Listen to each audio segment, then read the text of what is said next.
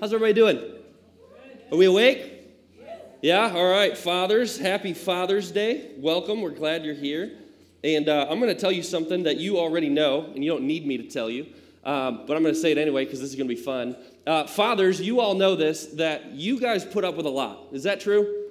Yes? Wow, it's really quiet this morning. You guys put up with a lot. You put up with a lot. My dad especially put up with a lot, and that was because of me. So to start off, I just want to show you this picture, and this is a picture of the first lawnmower that I learned how to cut the grass on. Now, you look at this, and you might think what I think, and this is just a beauty, right? This is like, it's an R72, or this one's an R68, so it's even older.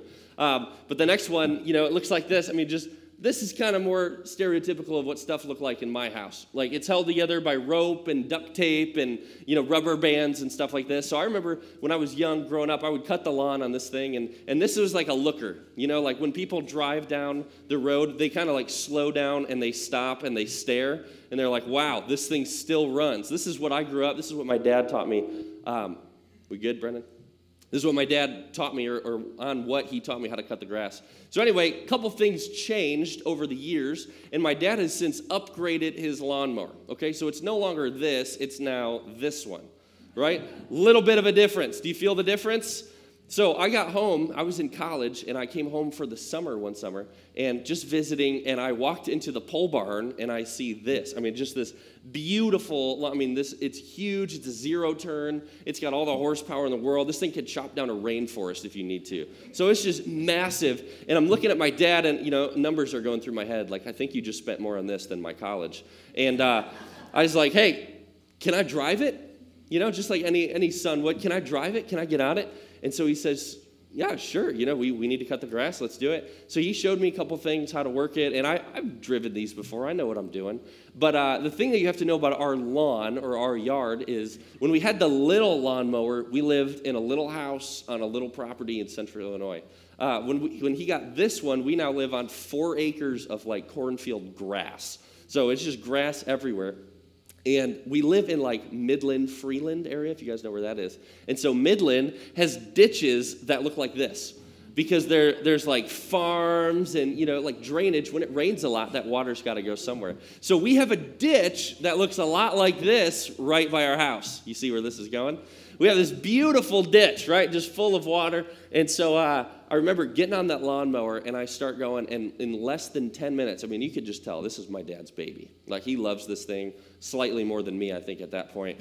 And so I get on it, and I start driving, and I head towards the ditch because you who cut grass, you guys know this, you got to get kind of close to cut the grass, to get as close as you can, because whatever you don't get, you got to go back and weed whack.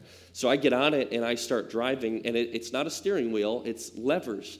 And so as I'm driving, I'm going kind of slow, but I'm being careful. But I get that fat back tire as close to the edge as possible. Here's what happens that I didn't anticipate. It was slightly wet, and that back tire started to spin and started to slope down, and I had about 1 second to make a decision, and my options were this. Slow down, stop, and then try to figure out and do something, or just gun it with everything in me and try to get out. What do you think I did? Of course, I was super smart, right? I gunned it with everything in it. And here's the thing. I didn't understand why the thing had a roll bar. Never understood until I'm in the ditch upside down and the roll bar saved my head. And I go, oh my, Dad is going to kill me. That was my first thought. So I get out and I'm doing the check over. And I'm like, well, I'm just a little muddy. I don't know why the engine stopped, probably because it was upside down. And so I walked over and I'm walking around the house. And unfortunate for me, there's only one person home. And I need help. And so I walk over and I walk to the garage. And who do you think is in the garage, totally unaware of what just happened? Good old Dad.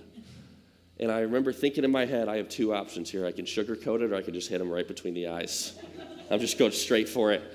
And I walked up and I said, Dad, I just put your brand new lawnmower in the ditch upside down. And he laughs at me and he goes, no, you didn't. And I said, look at my face right now. Do I look like I'm joking? And he starts, oh no. Sure enough, we pulled the van over. We hooked it up to his tow strap. We pulled it out. And the thing burned oil for about 20 minutes. Black smoke billowing everywhere. All was good, but it just illustrates the point that Dad's put up with a lot. don't they? This was just one of many stories of which I just tested my dad's patience or took advantage of some cool thing that I shouldn't have been playing with. But it kind of leads us in a little bit. It's a stretch. But it leads us into kind of what we're talking about today. If you've been with us or if you've tracked with us during the series, we've been going through the life of David. So life of King David, we've been in 1 Samuel, 2 Samuel, and just kind of tracking with this young boy. It starts out. David, he's just a little shepherd boy, and he's out in the fields, and he's watching the sheep and tending them and taking care of them. And a prophet comes, and he identifies David, and he says, you're going to be the next king. And so we see David start as a shepherd boy. He ends up conquering Goliath, and he starts being this warrior, and Saul, the king, takes him in his service. And so David ends up having this amazing career. He was this fantastic warrior. He was a powerful leader. When Saul died, David takes over as king and just experienced some of the highest of highs that life could deliver. David was at the top of his game. He was at the top of his career. He was at the top of his personal life. And then last week, what we talked about is David blew it. He made a mistake that cost him everything. And the mistake involved a woman named Bathsheba. And so when David should have been on the front lines with his army, he should have been fighting with his men. Instead, he kind of takes the easy way out. And he hangs back, and he stays at the palace, and he exposes himself to temptation. And he has a split second to make a decision, and he makes the wrong one. And he not only commits adultery, but he also has Bathsheba's husband murdered. And so Nathan, the prophet Nathan, comes to David, and after exposing David's sin to him, saying, I know, and all the people will know, here's what Nathan says. He says, this is what the Lord says, out of your own household, I am going to bring calamity on you. Before your very eyes, I will take your wives and give them to one who is close to you, and he will sleep with your wives in broad daylight. You did it in secret, but I will do this thing in broad daylight before all of Israel. Nathan's saying, David, you blew it, and you tried to cover it up, and you tried to hide it, and I'm just going to let you know that the storm is coming. It doesn't say this is going to ruin him. It doesn't say this is going to cost him his life, because David repented, but it does say the storm's coming. Embrace yourself. And just to acknowledge something too, it talks about multiple wives here. Way back when, in the course of history, and particularly in this story, a lot of times kings would have multiple wives for a very political reason. It wouldn't be like a wife like we would have today or a husband like we would have today, but it would be more of like a treaty. Whereas like a nation would make a treaty with another nation, often the king's daughter would be married to the other king, and that would set up a sort of truce. So David had multiple wives, but what this is saying, or what Nathan is saying, is when a king would conquer another king, he would often take the wives up to the rooftop and sleep with them, and it would be kind of like this public display of, I have conquered this place. And so it's kind of gruesome, and it's kind of graphic, and yet it's in Scripture. And Nathan says, David, this is going to cost you. The storm is coming. So a couple things are going to happen that we're just going to kind of dive through together. There's three main sections here of like this calamity that happens. I'm just going to walk us through it as best as we can here. So the first, David has three kids that we're going to focus on today. First one is Absalom. The second one is Amnon. And the third one is Tamar. And so here's what happens. We're just going to read Scripture here together. Starting in 2 Samuel 13, verse 1. In the course of time, Amnon, son of David, fell in love with Tamar. So this is like his half-sister, the beautiful sister of Absalom, son of David. Amnon became so obsessed with his sister Tamar that he made himself ill. She was a virgin, and it seemed impossible for him to do anything to her. You see this kind of heading a bad direction? Right? You don't need a whole lot of foresight or biblical knowledge to understand this is going in a direction that's not going to be good, not going to be healthy. So brace yourself. Here's what happens. He comes up with a plan. He's like, okay, I'm going to fake an illness, and I'm going to have my sister, my half-sister, come and take care of me, and then I'm going to see where this goes. So here's what happens. 2 Samuel 13, verse 11. But when she took him to eat, so she had made bread for him, when she took it to him to eat, he grabbed her and said, come to bed with me, my sister. That's gross. No, my brother, she said to him, don't force me. Such a thing should not be done in Israel. Don't do this wicked thing. Then the next verse says this, but he refused to listen to her, and since he was stronger than she, he raped her. This is in the Bible. This is what happens. David, back up again. David made a decision, and God said, there's a storm coming. There's calamity coming to your household, coming to your family. And this was the first of a series of events that would take place. But here's the important piece I want you to see here in David, or what David doesn't do, and that's this next verse. When King David heard all of this, he was furious. And every dad in the room, or every parent in the room, or just everyone in the room would agree it's wrong and it's right to be furious. But here's what David doesn't do that's so important to point out. David doesn't do anything. He doesn't do anything about it. He doesn't intervene. He doesn't get Amnon in front of him. He doesn't punish him. He doesn't reach out. It just says David is furious, and the story moves on. And Absalom never said a word to Amnon, either good or bad. He hated Amnon because he had disgraced his sister Tamar. So oftentimes we can't control the events that happen in our lives or in our families, or we can't control the storm that comes. But what we can control is our reaction to it. And in this case, David's reaction is this: I'm hands off. I'm not going to engage. I'm not going to move in. This is too messy. It's one son, and now another son's really mad, and so they're not talking. And then my daughter, she's not talking to anybody. She's hurt. She's disgraced kind of to the community. And so there's this issue and this kind of explosive event that happens in the life of David. And David, and this is what's so ironic, the king, the ruler, the leader, does nothing. So let's see what happens. This is part 2.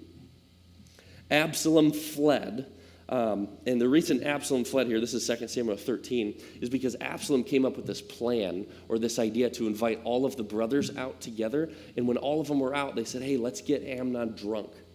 Let's just get him drunk. Let's fill him with wine. Let's fill him with alcohol, whatever. And so Amnon gets drunk, and David yells out to all of his brothers, kill him.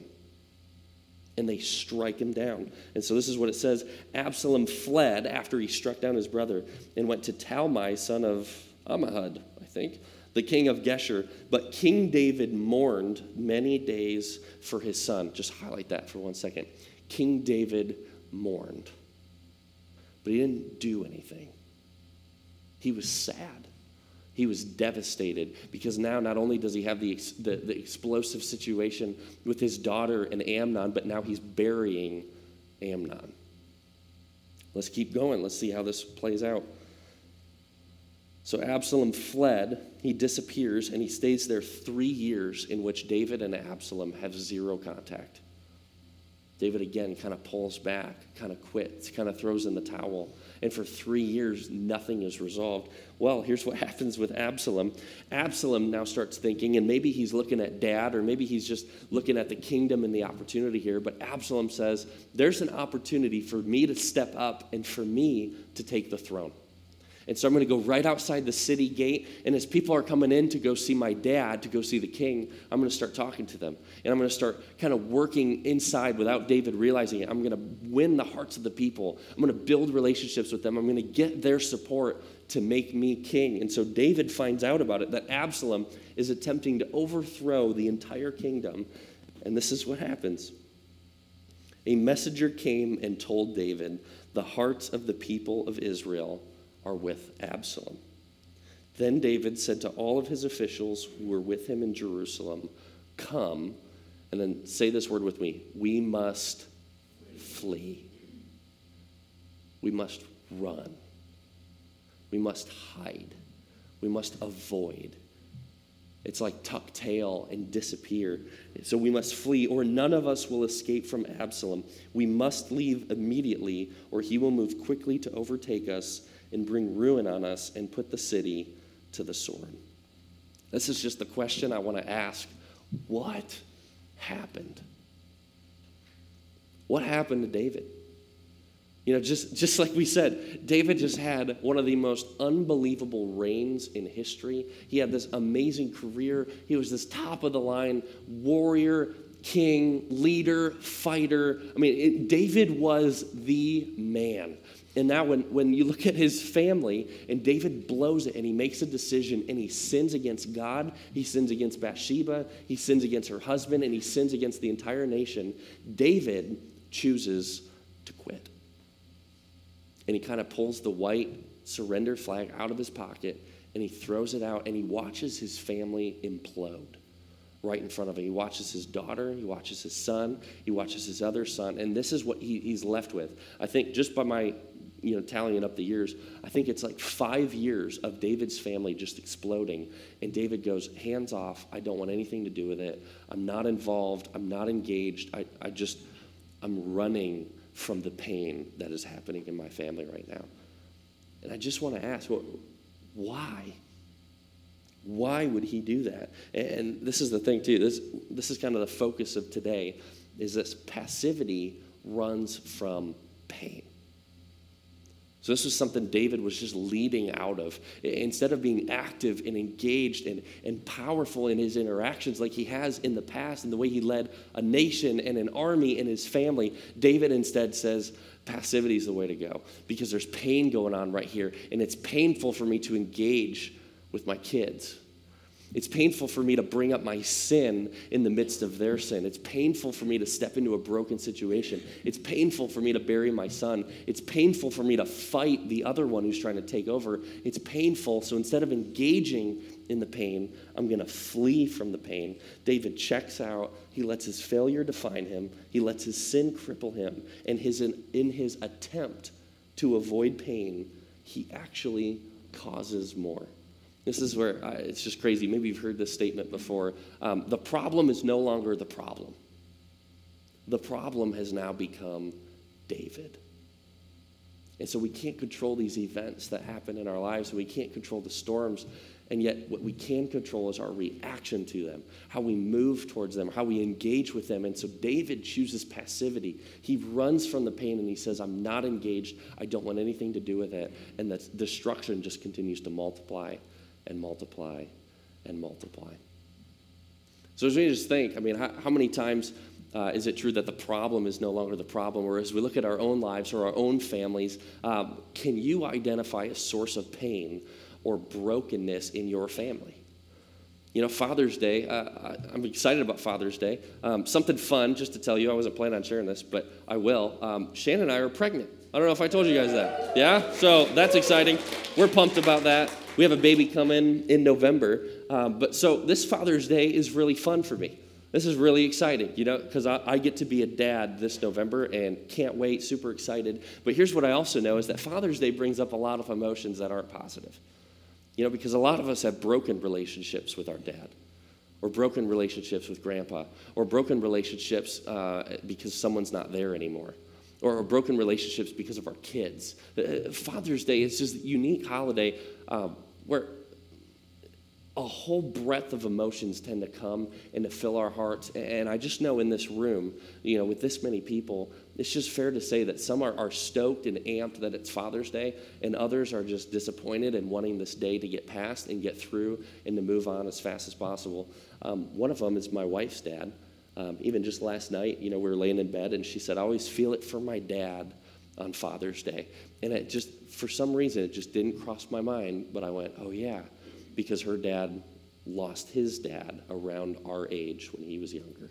And so, he's been gone now for 20-some years. But, so Father's Day, some of us love Father's Day and exciting, and it's emotional. It's like the best day ever. And others of us, it's like, just get through, just don't look at anybody, don't look anything, don't notice anything, just plow through. So on Father's Day, this is just where I want to ask, as we look at our lives, or as we look at our relationships, or we look at our families, is there a point of pain? Or is there an event in our lives or in our past that caused some sort of pain, but that the problem that was originally the problem is no longer the problem? Is there something like that? So I'll just share just a little bit. My family has a close family friend, or kind of, I don't know how you say that. We have a family that's close to our family, but that's not our family. And our family has kind of just been walking through this family or walking with this family for a little bit of time. And let me just set this up. There's a 90-some-year-old great-grandma, and great-grandma's getting towards the end of her life. She's kind of lost the ability to take care of herself. And so she has 9 kids, okay? You following with me really quick? 9 kids, imagine that, and they're all like my grandparents' age. So 9 kids with a grandma who's about 90, or mom who's about 90, And here's the thing, this was the problem. The decision was, where do we put grandma? Do we have her live in somebody's home? Do we put her in a nursing home? Does she live independently and we have somebody come in and take care of her? So this was the topic of conversation, and maybe some of you have had similar types of conversations. Long story short, one of the family members came in, so one of the kids, and said, Mom, I'm going to move you out. And another kid showed up, one of the 9, and said, Mom, you need to stay here. The two have a fight. One of them decks the other one. Cops are called. One walks away in handcuffs. Great-grandma's sitting there like, I don't even know what's going on, but he's in a cop car and she's mad and this and that. So this whole explosion happened in this family. And so Shane and I are watching, and this is what happened with this family. Over the course of a year and a half, all 9 of those siblings took sides. Either there's this side where one was right and the other one was wrong, or you flip it around and this one was right and this one was wrong. And the two, instead of being one family, became 2 families that warred with each other. And over time, because the conflict wasn't addressed, because passivity was chosen, because pain was involved, that so many people ran from pain that they can't keep track of who they're mad at anymore. Can you relate to this at all, maybe in your family? You don't remember whose team you're on because it's so interconnected, and you can't remember, should I call them because I need to find out if they need to know about this and if they're mad at me? And so it's this entire spider web of anger and hatred and bitterness. And Shannon and I are just watching, and our family's been walking with them, and they go, we don't know who's mad at who anymore, but all we know is nobody's talking to anybody. And you just see this family, and just from the outside, from a third-party perspective, this is what you would want, or this is what I would want, is this one person to take the initiative to sit down with the injured parties and say, I'm sorry. Let me just own this. This is an issue that we need to talk about, to start bringing restoration to a family because of how many hundreds of people have been affected. 9 kids multiplied by rabbits, it just explodes. So you just think about this. I look at the life of David, right? Amen. Is that the first amen I got today? Thank you for that. You just look at the life of David. And I just want to ask this question. What would David kids want from their dad? What do they wish he would do? How do they wish he would respond? Shannon and I look at this family. Here's what we would wish for them, is someone to take the initiative to step into the pain and to identify it and live there and work to restore it and work to rebuild it and work to strengthen it. And what David's kids are begging for is dad to take an interest, for dad to care. But it's not just them that are affected. So as we look at that, what do we want? What do his kids want? What do his kids want? What about his people? What about the people who David has been entrusted to lead? What do they want to see their king do with his family? And what about God? What would God want from the king of a nation to do with his family who's broken and hurting and crippled? This is why I ask, so many of us have situations like this in which our natural bend is to say nothing, to do nothing, to accept the outcome and flee. And it's so easy to keep it at bay because passivity always runs from pain. And this is what stinks about this story. This seems like a downer sermon. But as we look at the life of David, David had some of the highest highs imaginable. And where David ends his life is at a low. That he actually maintains this kind of posture of checking out for the rest of his life. That I read chapter after chapter after chapter, trying to finish up the life of David, looking for one instance, one case where David turns it around and he steps into his family and he steps in and he starts making things right. What ends up happening is he loses both of his boys and his daughter remains unmarried. His family's just disgraced, and the pain that is brought and the lasting consequences, but David never steps back in. And so to look for a story of redemption in the life of David, we just don't see it in this situation. David just maintains checked out. But to switch to a different story, as we look at something else kind of playing out the same way, Genesis chapter 3. So a lot of you are familiar with Adam and Eve. right? Adam and Eve, Genesis. There's a serpent that's in the tree. And so Adam and Eve are talking to the serpent, and God had made it so absolutely clear, do not touch the fruit. This is forbidden fruit. Don't touch it. Stay away from it. And so the serpent is tempting them and talking to them and looking like, look at it. It just looks so good and so delicious and beautiful. And your eyes will be opened and you can see. And Adam, this is the most important thing that we can hear today. Adam is standing by his wife and the serpent's interaction. And I heard this when I first started seminary. They brought up Genesis 3, and they said this, like the professors. They said Adam's sin wasn't so much the action that he took in eating the apple, but Adam's sin was the passivity he chose in response to it. That while Eve, his wife, and the serpent were having an interaction, it says, and Adam was standing right with her and said nothing and did nothing and watched his wife eat the fruit, and she handed it to him, and he ate the fruit, and a whole realm of consequences entered into humanity's relationship with God.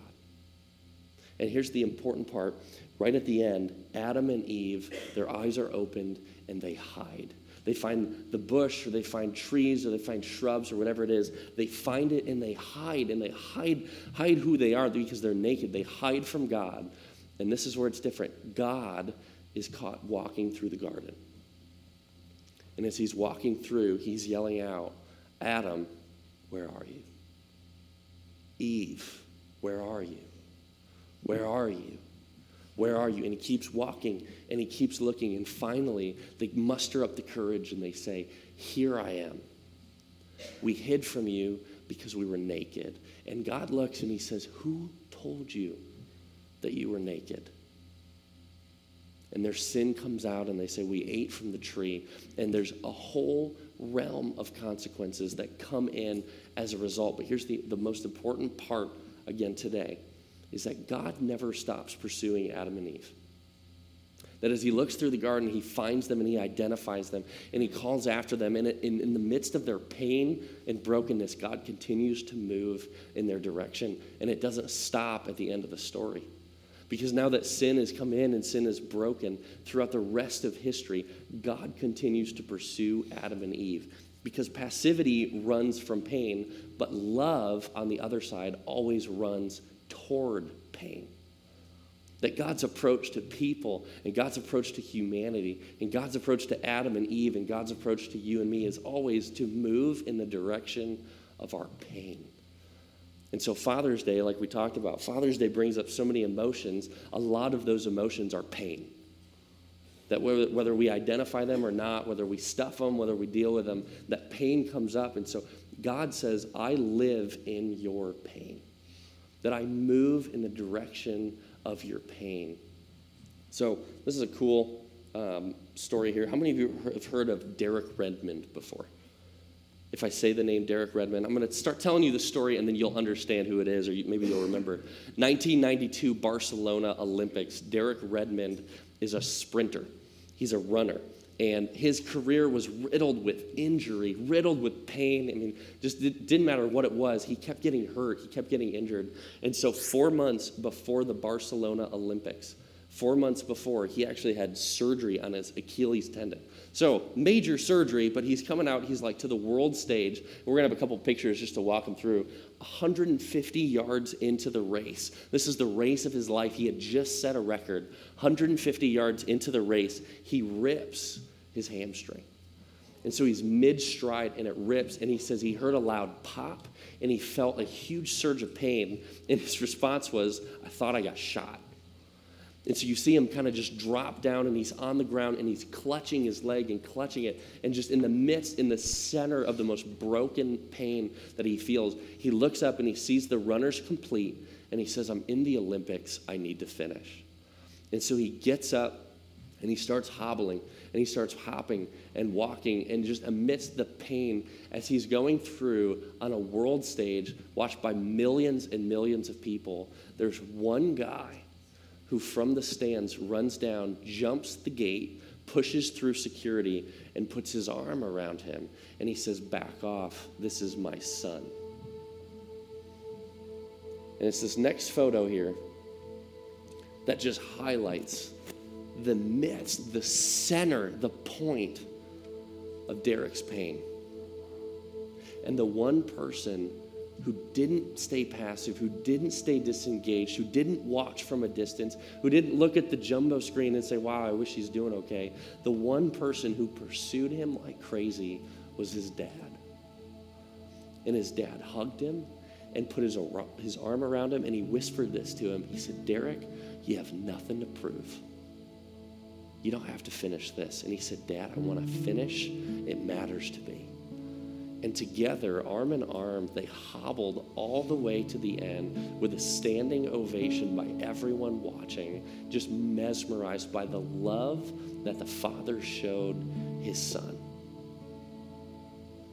God is that Father that in the midst of our pain, in the midst of our brokenness, in the midst of our sadness, and it doesn't have to be our pain, it doesn't have to be caused by us, but just the pain that exists that is unavoidable in life. That can be cancer, that can be a broken relationship, that can be drugs, that can be alcohol, that can be a dispute, heck, it can be an election. Brokenness exists so deeply inside of us and in our relationships. And we know that this brings up, especially Father's Day, that it brings up the heart or the center of that pain. But what I want you to hear is this: God lives in your pain. That he is right there. He moves towards you. He runs towards you. He puts his arm around you, and he lives in that pain. And dads, this is my challenge to you even today too. God wants you to lead like he does. God wants you to love like he does. And so as you look at your pain today, or as you look at your family or the emotions that come up, I did this earlier this week. There's a broken relationship in my immediate family. Someone who's very close and yet very far from me. And I had to own a lot of stuff, and I got my phone out and I shot her a quick text and I said, I haven't done this well, but I just want to own this because I know it hurt you. And I'm sorry. And I just moved in the direction of her pain. And it's hard, and it's messy, and it's difficult for me to even own stuff where it's not mine own and it's not fair. And yet I look at this and I look at my relationship with God, and God always moves towards my pain, and God calls us to do the same in the lives and relationships with others. So today and Father's Day, as we're going to see family members, as we're going to see friends, coworkers, whatever it is, whoever it is you're going to see, my challenge to you is this: whether you're a dad or a mom or a son or daughter or grandparent or anything in the middle, my challenge to you is this: move in the direction of the pain. Run to the pain, because restoration exists if we can move towards it. Would you pray with me? God, we just come before you today and just thank you for stories in the Bible that we can relate in the highs and highlights of life. We also thank you for stories that we can relate in the lowlights, in the things that are really hard and the things that are difficult. And on Father's Day especially, Father, some of these things are closer to our hearts or closer to our emotions than others. And some, maybe this doesn't feel like it totally exists because there isn't a storm in our lives right now. There isn't pain. But Father, we just know based on life experience that storms come and storms go. And we just pray that we would be your people, that we would respond in the way that you want us to, just the way that you do. Some of us today, Father, I just pray that you move into our hearts and that we allow you to come into the center of our pain. Others of us just invite you, Father, to follow your lead as you lead us to step into the pain of other people in our lives. And Father, just as followers of you and as children of you, I just pray that we would have the courage and the boldness to lead others towards moving towards the pain. That's where you bring hope. That's where you bring peace. That's where you bring joy. That's where you bring restoration. That's where you bring redemption. Father, we just pray for that. We pray that today would be an important Father's Day in the lives of our family. And we also pray that this would be an important day to celebrate you, our Heavenly Father. We love you. We pray this in Jesus' name. Amen.